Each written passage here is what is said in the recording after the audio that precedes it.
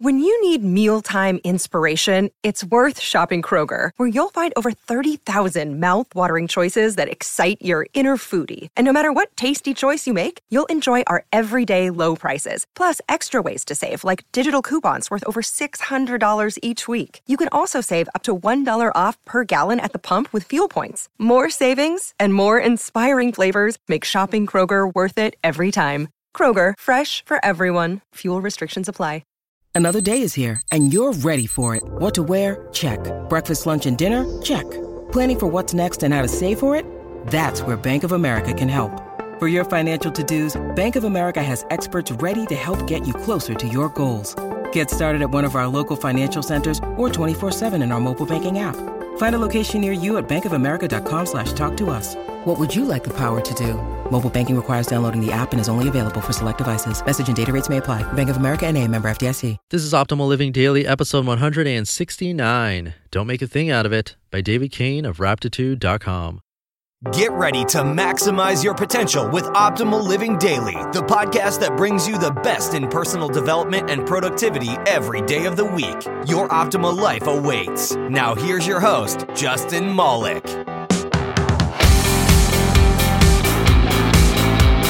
What's going on, oldies? Don't worry, I'm not actually calling you old. Old stands for Optimal Living Daily, which is the podcast where I find really awesome blogs on personal development, productivity, minimalism, and more. And I read them to you so you don't have to stare at a screen anymore. And if you'd like to show your support for this cause, which, by the way, started as a social experiment for me to work on my social and performance anxiety, you can support this podcast and help keep it alive by becoming a patron of the show. You can do that at oldpodcast.com. And if you're not in a position to contribute financially, you can also show your support for free by joining my weekly newsletter. Any of those is like giving me a virtual hug, which I greatly appreciate. And with that, let's start optimizing your life. Don't Make a Thing Out of It by David Kane of Raptitude.com. One of my favorite articles in The Onion shows a picture of a man dressed up to leave for work with his hand on the doorknob and his ear against the door. The headline reads, quote, "Exit from apartment delayed by 20 seconds to avoid pleasantries with neighbor," unquote. It made me laugh because I know I've done exactly that many times. The article has been shared 30,000 times on Facebook, so apparently it's a thing for many people too. Now that I think about it, my neighbors have probably done the same thing to me. What's interesting is that I never really decided to do that. I never consciously thought about avoiding pleasantries with the neighbors. I just got into the habit of slowing down if I heard shuffling outside, sometimes hesitating at the door until it goes away. After seeing this Onion article, whenever I notice that neurotic impulse to avoid the neighbors, I feel silly and just go whenever I'm done getting ready. Somehow, I made a thing out of having hallway interactions with the neighbors. Because I apparently spent the last 2 years avoiding my neighbors, there isn't much of these pleasantries when they do happen. I don't really know these people, so there's nothing to catch up on. I just give them a genuine good morning and go. I feel like I've solved a problem that never should have been a problem. Shrinking your world. Now that it's summer, I go for a bike ride almost every evening. I live in a semi-urban area consisting of a strip of restaurants and bars sandwiched by 2 grids of well-treed residential streets. I love the residential streets. They're lined with pre-war 2-story homes with old-style trimmings and no stucco. Every night, I pick a nearby neighborhood to explore and sort of meander my way there without needing to take any particular route. The other day, I was heading to a neighborhood across the main strip, and I noticed that up ahead, the cross street I was on passed a busy restaurant patio. I guess I have a negative association with these patio scenes. I love my neighborhood except for its loud Thursday night bar crowds that leave cigarette butts and empty bottles behind. Instead of proceeding past, I noticed myself turning around and taking a detour down a back lane. As I was riding down the back lane, I realized that I had just made a thing out of avoiding certain streets because they require me to pass by a noisy patio. Next time, I'm not going to worry about it.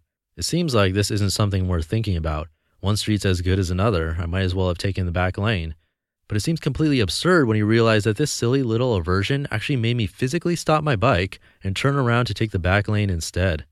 Obviously, I made this dislike of patios into something that matters, something that will put a little bit of my world effectively off limits. As with the pleasantries in the hallway, this kind of thing was probably happening for a long time before I was even conscious of why I took certain detours. It makes me wonder how many other things I made into things, situations that raise the alarm in some way, that restrict my possibilities by making aversion the deciding factor in what I do. Big things. We do this a lot. We make tiny aversions into long-lasting things in our lives. If it only affected which streets you feel free to ride your bike on, it probably wouldn't matter. But it affects big things too. What careers seem feasible to you, whether you can pull off a major goal or not, how healthy you can expect to be, how happy you can expect to be. When you let aversion call the shots once, it can quickly become the new norm. A thing is a wall. It's a location in your day-to-day life where you now have to change direction because you let it become a thing. The most direct route you've determined is no longer a real option for you. The fewer things you let become a thing for you, the more freedom you experience. You probably know people who make a thing out of nearly everything. And you probably know people who seem to be able to do almost anything without much trepidation. For certain stretches of my life, I made a thing about activities that I now consider vital to my well-being. In particular, I made a thing out of writing. It was always a fight, even though it's something I need to do. It's much less of a thing than it was, but still a bit of a thing. I also made a thing out of exercise for many years. I always approached it with resisting and bargaining and dreading. Now it's really not much of a thing anymore, and I'm actually fit for the first time in forever. This mostly happens under the radar. We feel and act on aversions without even noticing why we're taking a little detour instead of going the more direct way. I had no idea I was scared of my neighbors. Just like back in college, I probably wasn't conscious of the limits I had placed on how happy I could expect to be. But sometimes, when you're about to not answer the phone when a certain person calls, or when you're about to leave the dishes for tomorrow, you can catch yourself and decide that you're not going to make a thing out of it this time. You just listened to the post titled "Don't Make a Thing Out of It" by David Kane of Raptitude.com. How true is that? I'm sure all of us have done that before, where we avoid going outside because we see someone else. I know I've done it, especially with social anxiety, and that's what makes it worse because then it's avoidance and fear wins. It's definitely something I want to work on, and I'm happy that David wrote about this. And if you haven't already, check out his site, Raptitude.com. He does some crazy awesome experiments on himself too. Once again, if you want to give this show a little virtual hug and help keep this going, I'd really like to make it a full year of doing this podcast, but it's going to take a lot of effort and resources to make it happen, so I could use your help. If you want to have a huge impact, you can become a patron of the show and contribute any amount you like, one time or monthly, at oldpodcast.com. And that covers the website server, the podcast server, mailing list costs, the books I give away, and more. But if you can't contribute financially, you can simply join my weekly newsletter, and that helps a lot too. And that's it for today. Enjoy your weekend, and I will see you tomorrow where your optimal life awaits. Hey, this is Dan from the Optimal Finance Daily podcast, which is a lot like this show, except more focused on personal finance. Justin handpicks the best posts he can find from blogs and authors like Ramit Sethi, Mr. Money Mustache, and more, and I read them to you 5 days a week. So if you enjoy this podcast, come on over and subscribe to Optimal Finance Daily too. And together, we'll optimize your financial life. You've been listening to Optimal Living Daily. Be sure to hit the subscribe button to stay up to date on each new episode and head to oldpodcast.com. That's oldpodcast.com for a free gift as well as more actionable tips and resources to help you maximize your potential.